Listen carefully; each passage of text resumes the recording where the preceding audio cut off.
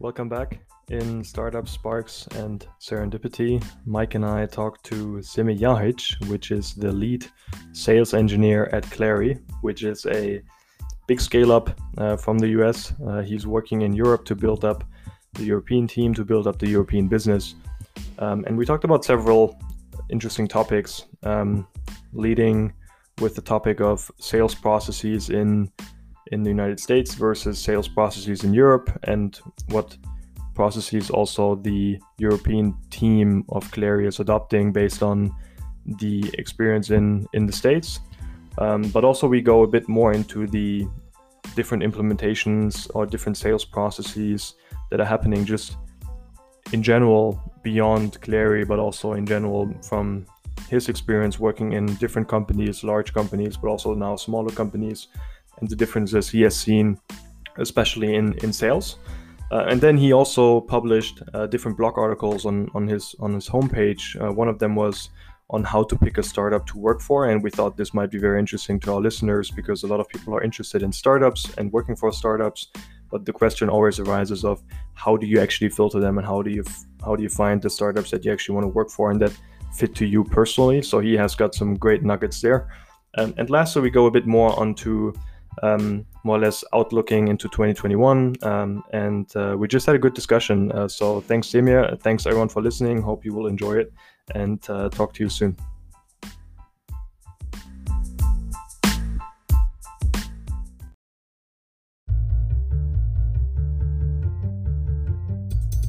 Welcome back to Startups, Sparks, and Serendipity. It's Max here, Mike is here as well, and we have another special guest. Semir is on the show, building more or less the Clari power within Europe, a big scale up from the US. So super happy to have you here, Semi. Welcome to the podcast. Thank you very much for having me, Max and Mike. Pleasure to be here. Great to have you on. Maybe we kick off because, of course, the listeners might know you, might not know you. So maybe it's good to give some first introduction on what you do, what you have been doing, and also what you do at Clari, of course, and how that relates to Clari.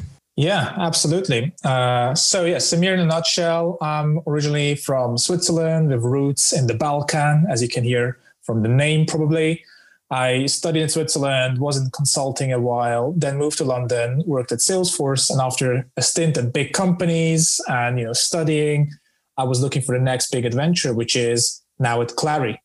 And we are building the European expansion of Clari. It's a 7, soon 8-year-old startup working out of Silicon Valley, expanded across the US, and now we're a team here in London. And we are building a global market. We're selling into Germany, Austria, Italy, Sweden, you name it. And I'm the lead sales engineer there, leveraging my knowledge from consulting, having worked at Salesforce. I've always been in these sort of go-to-market sales engineering type roles. So what is it that Clari is actually doing for everyone who doesn't know? Yeah, good question. I think if you are in sales or sales operations, regardless of the great system that you might have in place, you will revert to spreadsheets to forecast, to understand what your reps are doing. You will run reports manually. It's a pain we've seen constantly. And it's this big CRM that we all know that Salesforce is, that is addressing that to some extent, but just not sufficiently anymore. It's 20 years old.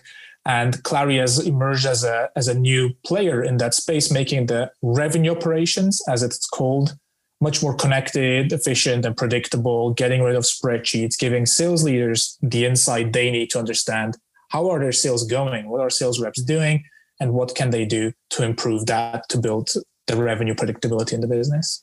So what you're telling me is that people in sales can now go away from Excel and Google Sheets and use something that actually is specifically designed for that? Is that roughly how I can understand it? Yes, exactly. It's designed for them, really purpose-built, because I'm sure some of the listeners have seen and used other tools, and they are just not purpose-built for sales reps and sales leaders. Yeah, you should have built that a couple of years ago when I was still doing like lots of sales work. So you're a bit late for me, but I think enough people out there doing sales. Okay, that's very interesting. And then you said you are the lead sales engineer. For everyone who doesn't really know what that is, can you explain how sales and engineering basically comes together? Yeah, exactly. I think sales engineering is a term that you see a lot in B2B software as a service companies as a role. It's also known as pre-sales engineer, pre-sales consultant, solutions engineer. These are all terms you will hear around the function. Essentially, I'm managing the entire technical backbone of the sales cycle together with the sales rep. So whenever somebody is selling a piece of software where you require more than just high level information, you require a security review, you need to know if it's a fit with your current landscape of tools they already have. You bring in somebody who has the technical chops to understand, will this work for customer X? And can verify that, can demo it, can talk to all the IT stakeholders, and also drive the product vision forward for customers. So working closely with product internally, marketing and positioning internally. On the customer side, you always work with your stakeholders across the board. And that's sort of what a sales engineer does. And it varies a lot from company to company of what they make of the role as well. It can be very technical. It can also be very business focused. I find myself to be more of a business focused sales engineer, if you want. It's interesting that you mentioned that. There's a lot of interrelation happening between, let's say, the more technical teams also covering product, and of course, potentially then also below that, of course, there's the engineering part that works very closely with the product team. And then you have more or less the sales team, which is more customer facing. And of course, there's different functions related to sales, being sales ops and sales analytics and the different functions that work towards the sales team itself as well. Also from your experience, right? Oftentimes in startups, there's different questions on how product and sales can work together more efficiently. And what have you learned working with customers, but also internally at Clary, bridging the gap between, let's say, a functional technical team and a customer-facing team, and how to bring more or less the both interests together in the most common and most efficient way possible? Yeah, there is so many things around that to unpack. I think it's amazing. I think when you're in a company that sells a B2B SaaS, you absolutely have to work with your product managers, especially in a startup, right? Because you're building something new in a new market, even, which is next level even. So that's what we're doing here in the UK and into London and to the rest of Europe. And you have to just listen to the feedback of customers and feed that back. And nobody's better suited for that than the sales engineer, because I'm directly in the sales cycle, talking directly to the customers throughout, and I see if we win for the reasons that I share, and we should do more of what works. And if we lose, I feed that back as well. And I talk directly to the PMs for the different products that Clary has, or the VP of products if it's a broader theme. And it's crucial that you have somebody like that in the company. These are often the sales engineers that kind of help bridge the gap. Because if you have this slightly more technical background, you know what it takes from a product perspective, you know what is possible from a sort of configuration standpoint or even development standpoint, but you also know exactly what the field has and how that translates. And you kind of can see that, an engineer who's not talking to the field probably all the time, or a PM, doesn't have that necessarily, but also the sales rep doesn't know, well, what is the effort in having a new module or having a new chart in your tool? They might just think it's super easy, but I think for people that are in product development, they know it's not. And I think that's where the sales engineer is really valuable, to figure out what is feasible, what is not, how could this impact roadmap? And that is quite powerful, I think, in the role. Very interesting. One follow-up question to that, which of course is related to you seeing a lot of sales reps, but you also seeing how sales can work very successfully on your relations with your customers. We of course have a lot of people in the community that work in startups or are actually building startups. And I think it's no secret that of course product is one part, but distribution and sales is the other part that is somehow a lot of times undermissed, especially I think in European communities, where the distribution part is maybe something that the US people can do much, much better from an external perspective. What do you see also now with Clary being a US company and transferring into the European market? What kind of sales tips and tricks have you seen that were more or less converted also from the US, but that you have also built up internally that would help other founders or people in sales actually convert their prospects faster into customers and long-term relationships with the customer? Yeah, there's again so much to unpack. But it's a fantastic question. I was, being a Swiss sort of Swiss raised person with Balkan sort of warmth, if you want. I kind of see that sort of even in the Swiss culture, oftentimes that difference. And having gone to London, it's a very different business environment as well. And now working with the US company, it's very interesting, I think, to see what the real differences are in the sales profession, if you want. There's the one thing that everybody in Germany and Austria and Switzerland will say, American people are showmen, showwomen. They kind of know how to present. That's just amazing how they do things. And you see it on TV. And I think everybody knows that sort of presentation skills are not, on par with what you see in the US and Europe. If you get like a spin-off from ETH in Zurich, you will see that presentation skills are maybe not the same as you see in the US. And that's one thing we can learn. I think that's one thing we know. So that's like a known thing where you can work on. I think the other thing is what I've learned at Salesforce in London. So I was at Salesforce in London. It's a big company by now, so you don't have much exposure to US, but there were many people who moved from the US to Salesforce in London. And it's the same at Clary. And what the people from America brought was something you don't necessarily see, but you experience it once you're in the sales cycle with them. There is a rigor and an execution around selling in the US like I've not seen anywhere in Europe. And even we talk now, because we're selling a sales software, right? So I'm talking to a lot of sales teams in Germany, Austria, Spain, wherever the case might be. And it's just different worlds. The sales rigor, managing your pipeline. What's the next steps? When are you meeting them? Have you discussed pricing? Like there's a methodology, there is rigor, there is drive. And that is something I don't see so much in the European sales teams, and they're learning a lot from that, I think. And I've seen it with the people from the US in London, and I've seen it even more now when I talk to startups. And it's, I think, what makes them in the US really successful when they're scaling companies, the rigor and the discipline around the sales process, and not just the presentation skills.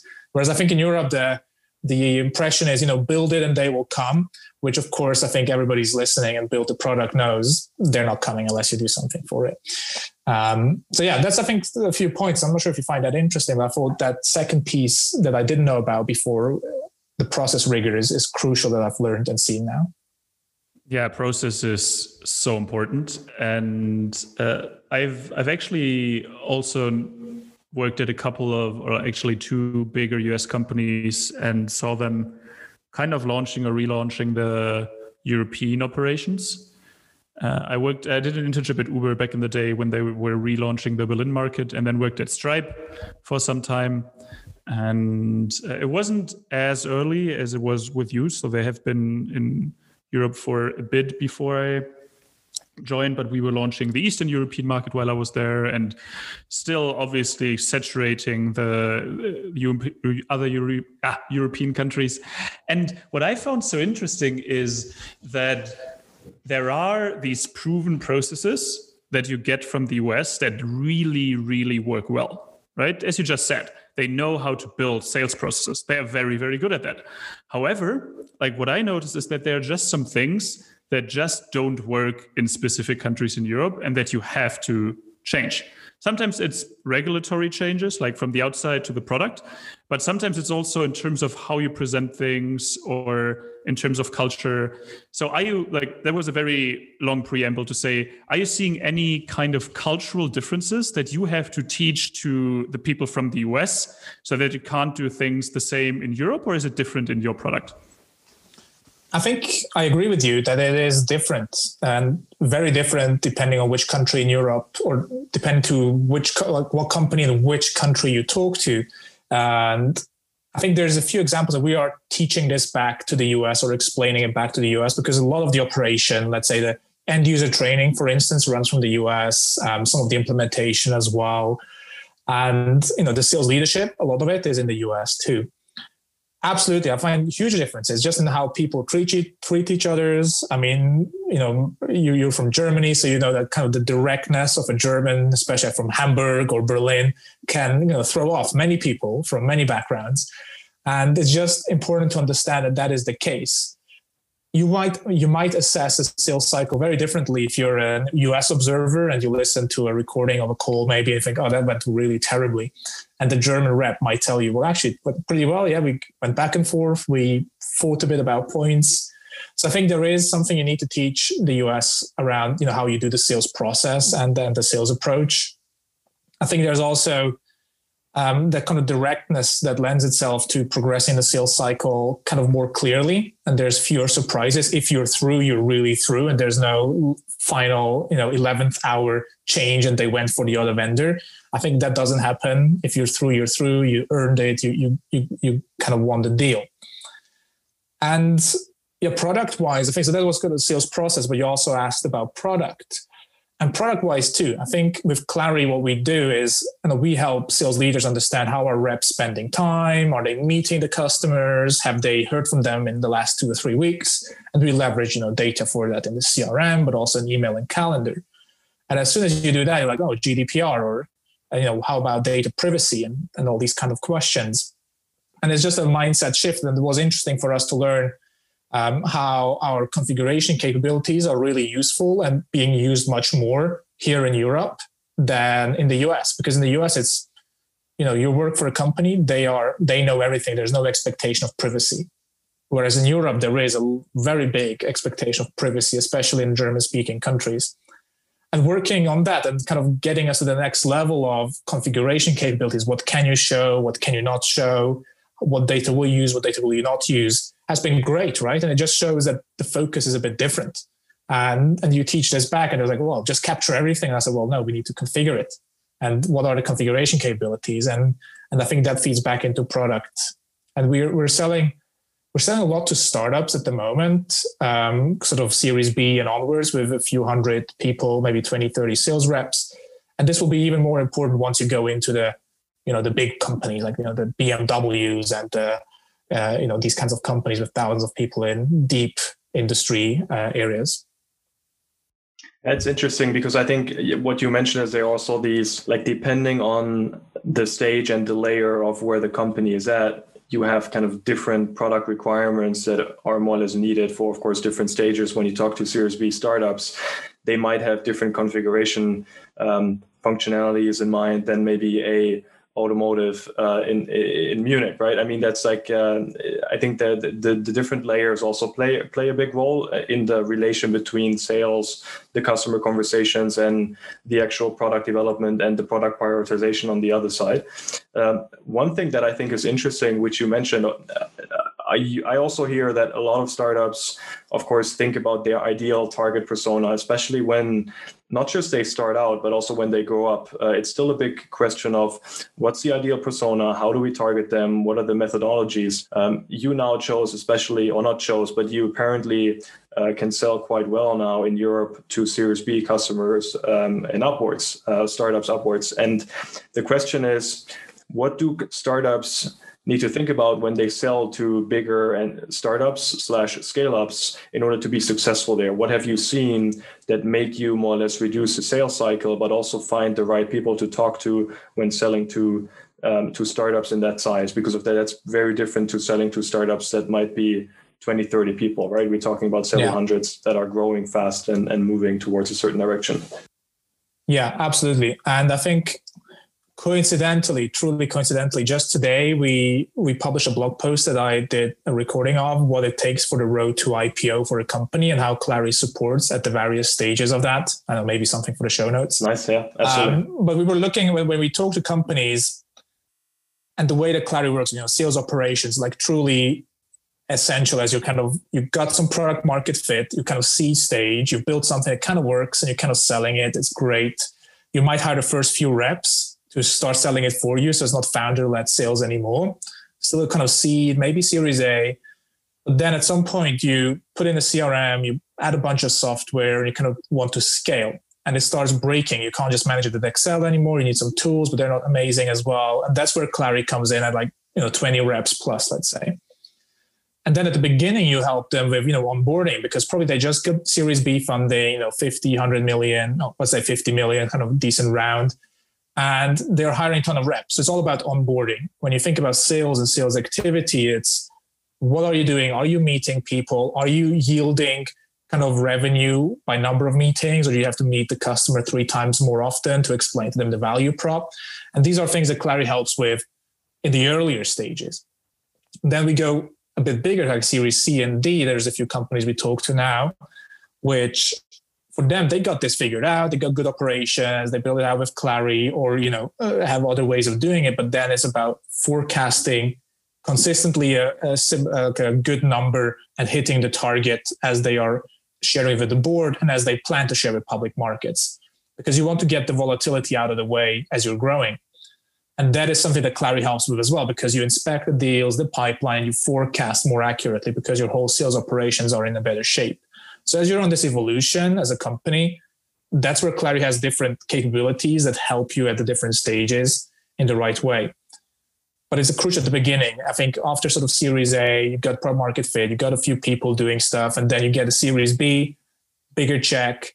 First thing you do, okay, we need a good tool stack that's ready to scale. We need people that can build in processes. And that's where something like Clari becomes really relevant. Really interesting. No, thanks for sharing that. Especially, also how the company transitions. I mean, one thing that I think I wanted to touch upon is like the most important things that you are seeing coming from the US to Europe, especially when you're fastly growing. I mean, you have customers like Zoom and others, which are also fast growing, of course, which you need to adapt to from a software provider perspective, of course. Yeah. And the question is kind of, I mean, we talked about the transition from US people coming to Europe and building up the right sales team within the European countries. What else have you seen, maybe more organizationally, strategically, that helped you to actually grow fast? Because opening up a new market is always difficult, no matter what your company is and no matter how great you're growing. It's always difficult to open up new markets. I know all your investors, I think, are also based in the US. Of course, they have some base in Europe, like Sequoia and others. But how, from a strategic organizational perspective, what have you seen work quite well, and what were maybe things that you adapted and improved during the process that maybe didn't work so well at the beginning, where you could give some info about that?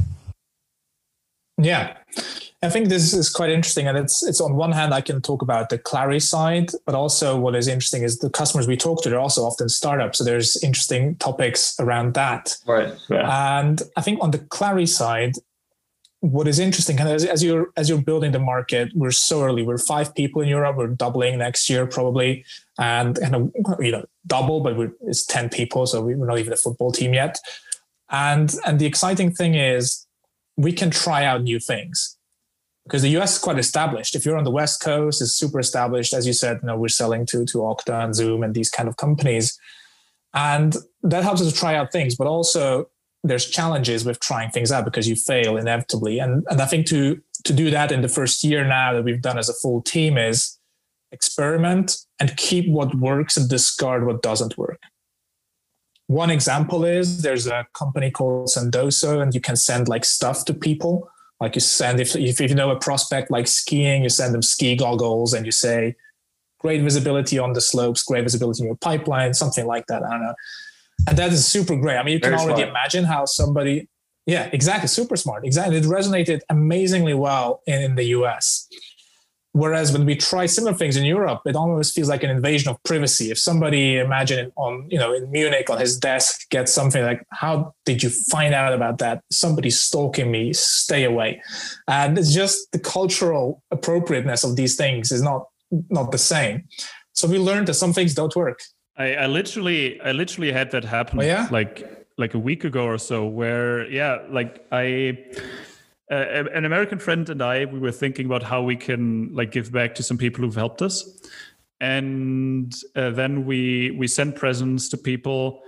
And then I said, let's not send it to the German dude, because he's probably confused when we just sent it something to his address. And it was no worries. I know him very well, because he introduced us. So it wasn't me, the other German. And then everyone was super hyped about the present. And the first thing I got from the German dude was, wait, how did you find out my address? Why did you send that to my home address? But he was so pleased that he got it and wasn't pissed or anything, but he was way more confused than anyone else. So just wanted to throw that quick interlude in here. Didn't want to interrupt. Yeah, exactly. That's exactly it. So you kind of think about, okay, what works in the US doesn't necessarily work in Europe. And again, Europe is a very differentiated market as well. So there's stuff that might work in the UK, but not in Sweden. So there were some of these things, but we just experimented with lots of things. We tried to do pre-COVID, so sort of February, March events, go to, the usual events that you kind of have in the SaaS space. But then later on, we just found that running small, intimate events through webinars with a very targeted audience helps massively. So we had a board member talk to CROs specifically around scaling a company, doing an IPO. This was with one board member that actually has done an IPO. So that's, of course, hugely valuable for CROs to find out. We did one session, which was very focused on the actual day-to-day sales operations. And they're like, oh, this is super relevant for me. And the thing is, in those events, we had at most at the end a 30-second pitch for what Clary is and what we do. And we just hope intrinsically that there's value in that we share this thought leadership that helps kind of create a good momentum for us on the deal. And there's just a lot of experimentation as well. I mean, you have to be where your customers are. Our customers are startups a lot, like Series B plus, and then tech companies, even the big ones. So you have to be all over, your Crunchbase, your TechCrunch, LinkedIn. I guess if you're selling, to industrial, you have to be in different places. And I think just be where your customers are. That's crucial, and connect with them as much as you can. Yeah, I actually hear a lot of things that were done at Stripe as well in the sales org. So especially these like really targeted events, they were always very nice because the idea behind them was to provide as much value as possible, right? And not necessarily to sell the product, but just like put the name at the end, or like sometimes we didn't even like specifically mention what Stripe was doing. Like it was just sponsored by Stripe or hosted by Stripe or whatever. And that was really cool just to build the like ecosystem around it and the relationships. So definitely seconding that. Let's switch gears for a little bit, a bit away from sales and a bit away from revenue operations and Clary. And you published a blog post, I don't know when, like I think a couple of months ago, about how to find the right startup to join. And I think that is something that is very interesting to many of our listeners, because we have a lot of founders who listen to this, but then also we have many people who are interested in actually joining startups. Some of them who are still in college, some of them who are working in other companies, actually a couple of consultants who are listening to this. So that's straight down your alley. And let's maybe have a conversation between the three of us, and I would like to have your input first on how to pick the right startup to join, because there's many startups out there, right? And you chose one very specific one. Like, what is your thought process, and what would you suggest to other people? Yeah, I think I'm just scrolling through my LinkedIn trying to find a post so I don't say something completely contradictory. I can link it to you. Give me a second. But I mean, there's a few things. I think there's, first of all, for all the listeners, there's not one straight answer. Like, these are the criteria that you should use to pick a startup. It varies. And I'll explain first how I picked where I am now and what some of those factors were. And they are also, yes, you got the post. Perfect. Thank you. So first of all, I was at Switzerland, I was at Accenture. At Accenture, I, for the first time, got into Salesforce, like consulting Salesforce stuff, global digital transformations. Then I went to London, did a master's. And then I thought, well, I quite enjoyed the Salesforce stuff. Let's see if there's a job at Salesforce. And I did that. That was quite fun. And then at Salesforce, like, okay, cool, but this is now a big company. I want to do, more exciting, broader stuff, wear multiple hats. Well, obviously that's a startup, because that's what you hear, right? You can do your startup, you can grow more, you can learn more, you'll do amazing things. And then I was kind of, okay, cool. Well, now how do I pick a startup? And as with anything in life, you kind of probably understand what you already know best. So I was looking at the B2B SaaS space, and I was looking at startups. I was like into the AI sphere, kind of within B2B SaaS. And I came across Clary through a podcast. I mean, this was quite random. I heard it. I was like, oh, that's pretty interesting. It's like competitive with Salesforce to some extent, quite exciting. And what struck me to find it interesting was, well, here's a founder who's talking confidently about what he's doing. So that's good. He's built 3 companies before. exited them all, multiple times backed by Sequoia Capital. So he's an experienced founder and doing this with the same exact team. So the VP of products he knew from one of the previous companies. So there's like, okay, these guys know what they're doing. So that gave me a lot of confidence in that specific startup. Then I looked at the VCs. There's obviously Sequoia Capital, Bain Ventures, Madrona Ventures. I was like, oh, these are heavy hitters as well. So these investors know who they're investing in. And I looked at what stage the company was at as well with the latest round. And it was Series C, D. So it wasn't sort of at the early stages where you think, well, if I leave Salesforce now, they might not be around in 6 months' time and I have to go back to a big company maybe. So I was looking at some sense of longevity and stability, let's say, if that's even possible within the startup space. That was already a lot, I think, that helped me pick the right company. But then I was looking at, okay, I'm in the space. What's Clari doing? Is this a company that kind of has product market fit or not? And I was looking internally because they would compete. I was looking through all our database, like, oh yeah, we're actually losing deals against these guys.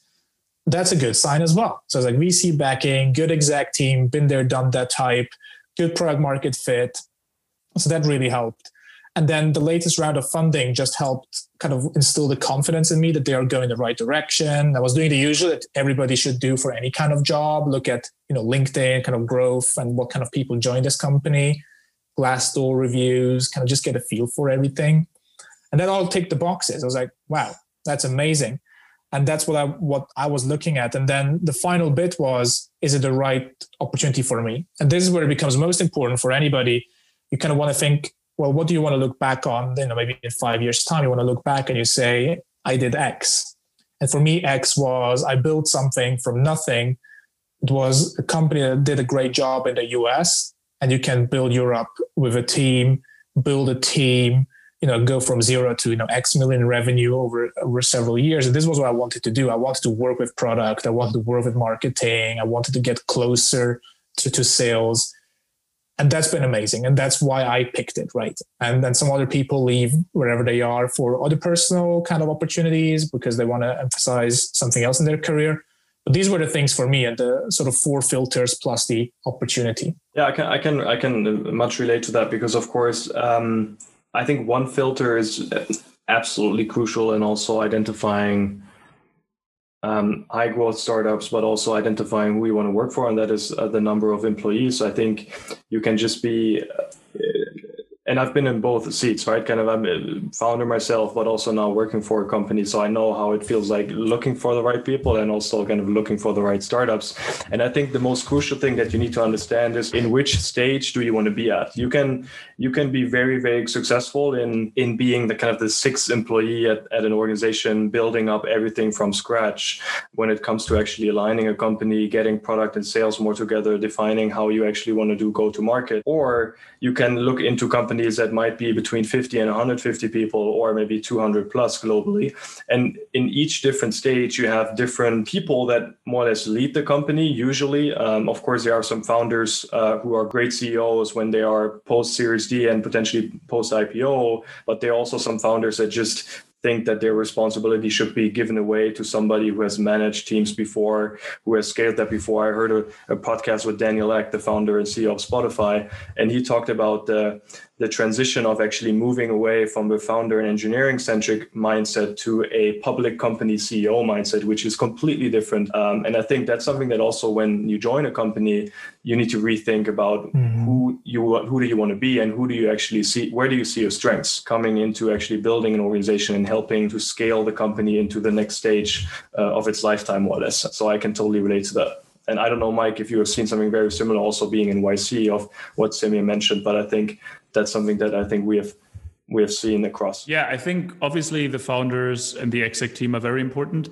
Even if you join a later stage company where you're not directly working for them, right? If you're young and start a bit lower, right, you won't see the founder every day if it's a 1,000-person company or whatever. But it's still not like a really like IPO company, usually with 1,000 people, right? It's at the cusp. That's when I roughly joined Stripe back in the day to do some projects there. Obviously there, the team matters and see like looking at what kind of people they're hiring.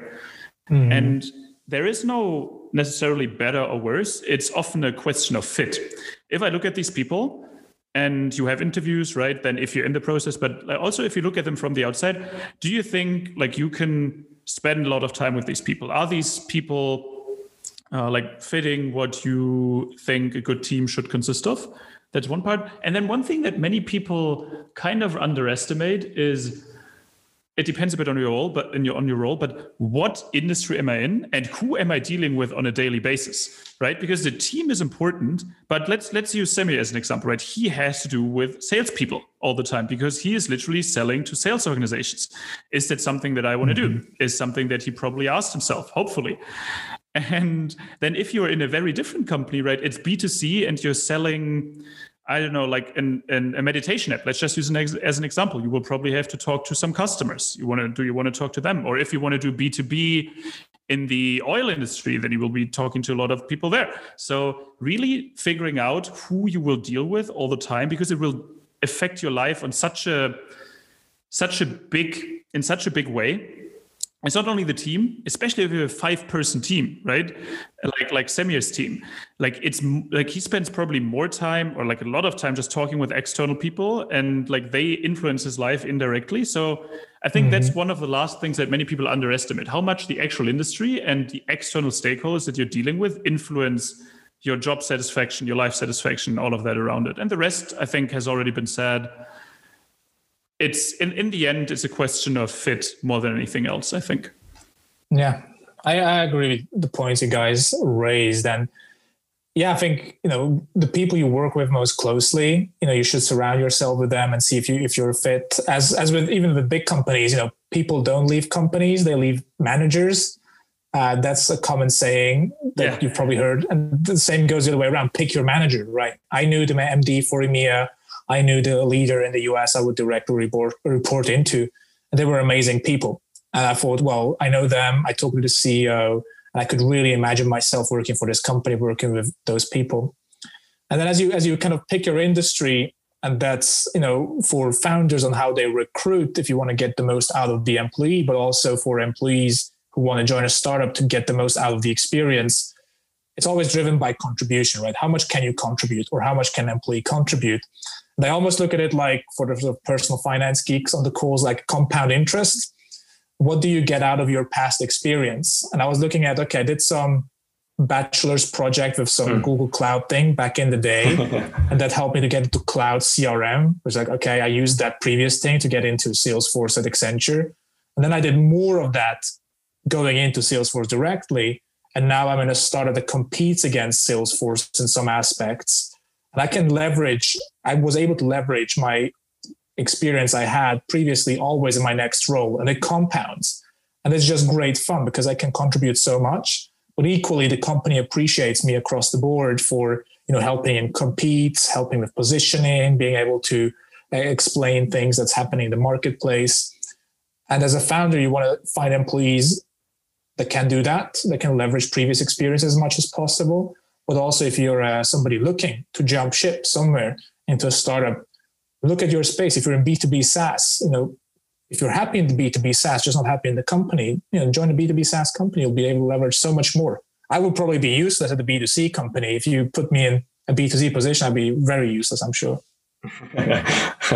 No, it's good to hear honesty on that side, and I think compound interest was something that Mike and I talked about in different episodes when it comes to mental models, but also using compound interest to analyze different sections of your life and also your professional life. One thing that I wanted to touch upon before we go into like the last kind of couple of topics and questions is your LinkedIn game, because I of course we know each other, we've met each other, and I know that you are actively doing stuff on LinkedIn when it comes to creating content. We have had Jeff Goldhelf on the show, which is of course the lean UX founder and more or less ideator, and of course he talks a lot about creating content to build awareness around the topic that you are creating and building. Now you working for Clary, of course it's not just about selling Clary because that's not very authentic, but maybe you can address a bit how you approach LinkedIn and how that has more or less helped you finding people to get in touch with, and how the whole conversion game actually happened for you, because I think that's very interesting for people that are interested in creating content but don't really know how it works, and I think you do a great job on that. Oh, thank you. I appreciate that. Thank you for reading the posts. Sure. And I think there's several ways of how I approach it. Firstly, I mean, it's, pure marketing, share what the company does, but that's not the interesting stuff. Nobody reads that, I'm sure. But the other thing is I used to every Friday morning take 15 minutes and write into a Google Doc things I've learned, I enjoyed, I didn't enjoy this week, kind of like a little diary, more like a professional diary maybe.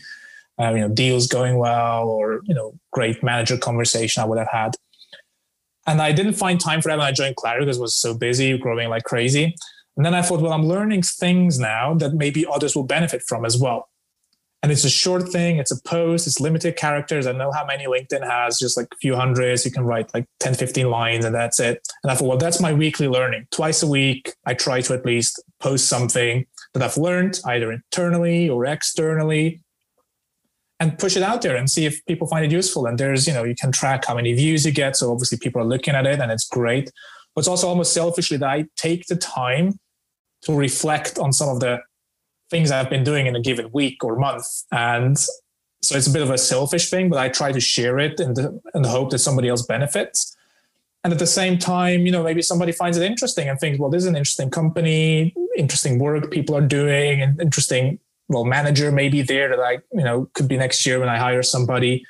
And that way, maybe somebody will feel like Clary could be a great place to join. So there's a bit multi-purpose in that sense.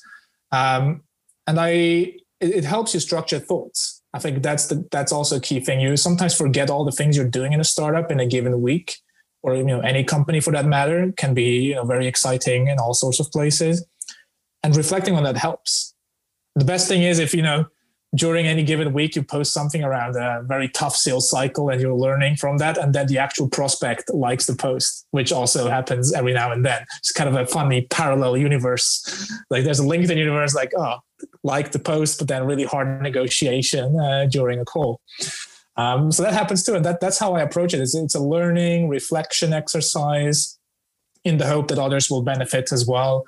And it's been great. Yeah, I mean, sometimes people reach out either for career advice or because they want to join Clary or because they want to get into pre-sales if they're in a different function. And that's how I approach it, just simply. And this was this year, and I'll think about it maybe next year if I do something different. But it's helped me. Yeah. It actually reflects fairly well how I think about writing stuff and then publishing it. Like, the first thing for me is also just writing down so that I myself remember, because I have no idea what I did 5 months ago because there's just so much stuff happening. And sometimes I'm just scrolling through my diary and see what did I think back then about this specific thing? And then I stumble over things that are really interesting to me now, despite me having actually written them down. So that's one part of it. And then also publishing it really helps on the one hand, because if you publish things, you usually polish it a bit more than if you just use it internally, right? You really think, okay, does it make sense? Like if someone else reads it, so you probably think a bit more about it than if you just do it internally. So that's always helpful to me. And then sometimes opportunities arise. So I really like that. Maybe before we actually go to our standard closing questions, one quick question about the most recent acquisition of Slack and by Salesforce. Do you have any thoughts on that? Anything? Do you think it was a good choice? Do you think it wasn't? What do you think?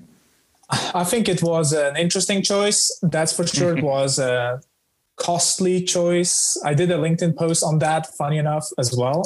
Okay. So what was your conclusion? Well, I think on one hand, technically it'll be super hard to make it very tightly integrated, right? Because you have so much already on the Salesforce platform, and Slack is pretty big as well already.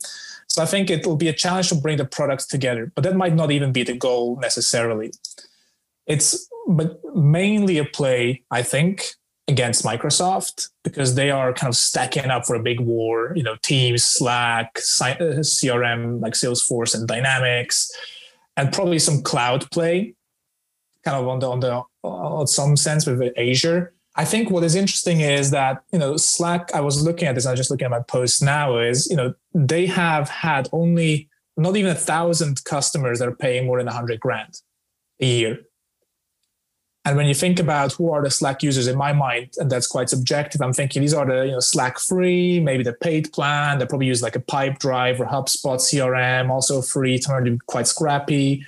lots of people using Slack for all sorts of things, and not so much the people that will have like a big digital transformation footprint. And so I thought, well, are these really the same customers? Does this really help you cross-sell as much? Yeah. I think the question is who will be the really big companies in like 10 years, right? Because maybe it's the ones who are using Slack now. But like it's actually insane if you look at the numbers from Microsoft Teams.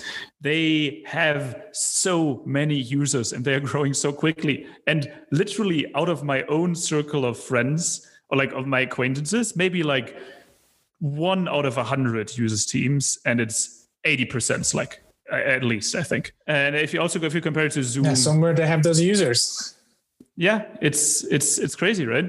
Yeah, I think it's crazy, and there's probably a long-term play. I mean, Slack is quite sticky. I think with all the integrations and alerts and channels, and I think stickiness in any SaaS business is excellent, even if they keep it separate for a long amount of time and just kind of cross-sell in a very low-touch way.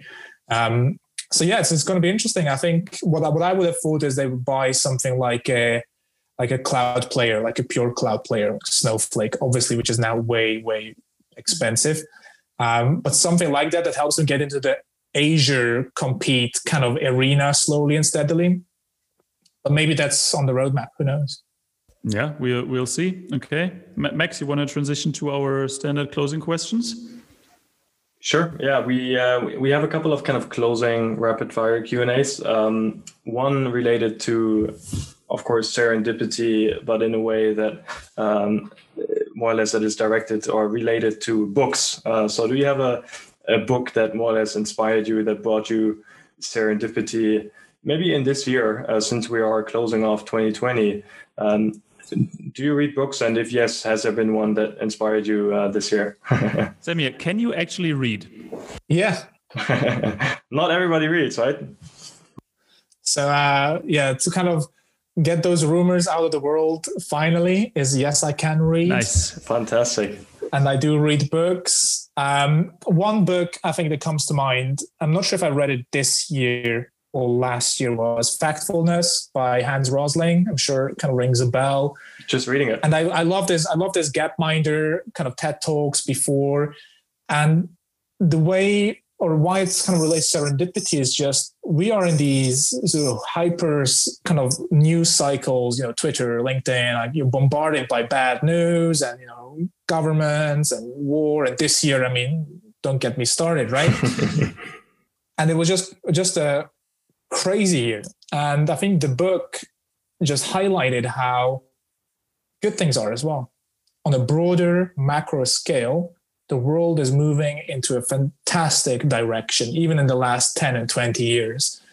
And I think that's what that highlights in very clear factual things. It's not some, rah-rah around, let's just all be friends and peaceful. It's actual facts and numbers that support that.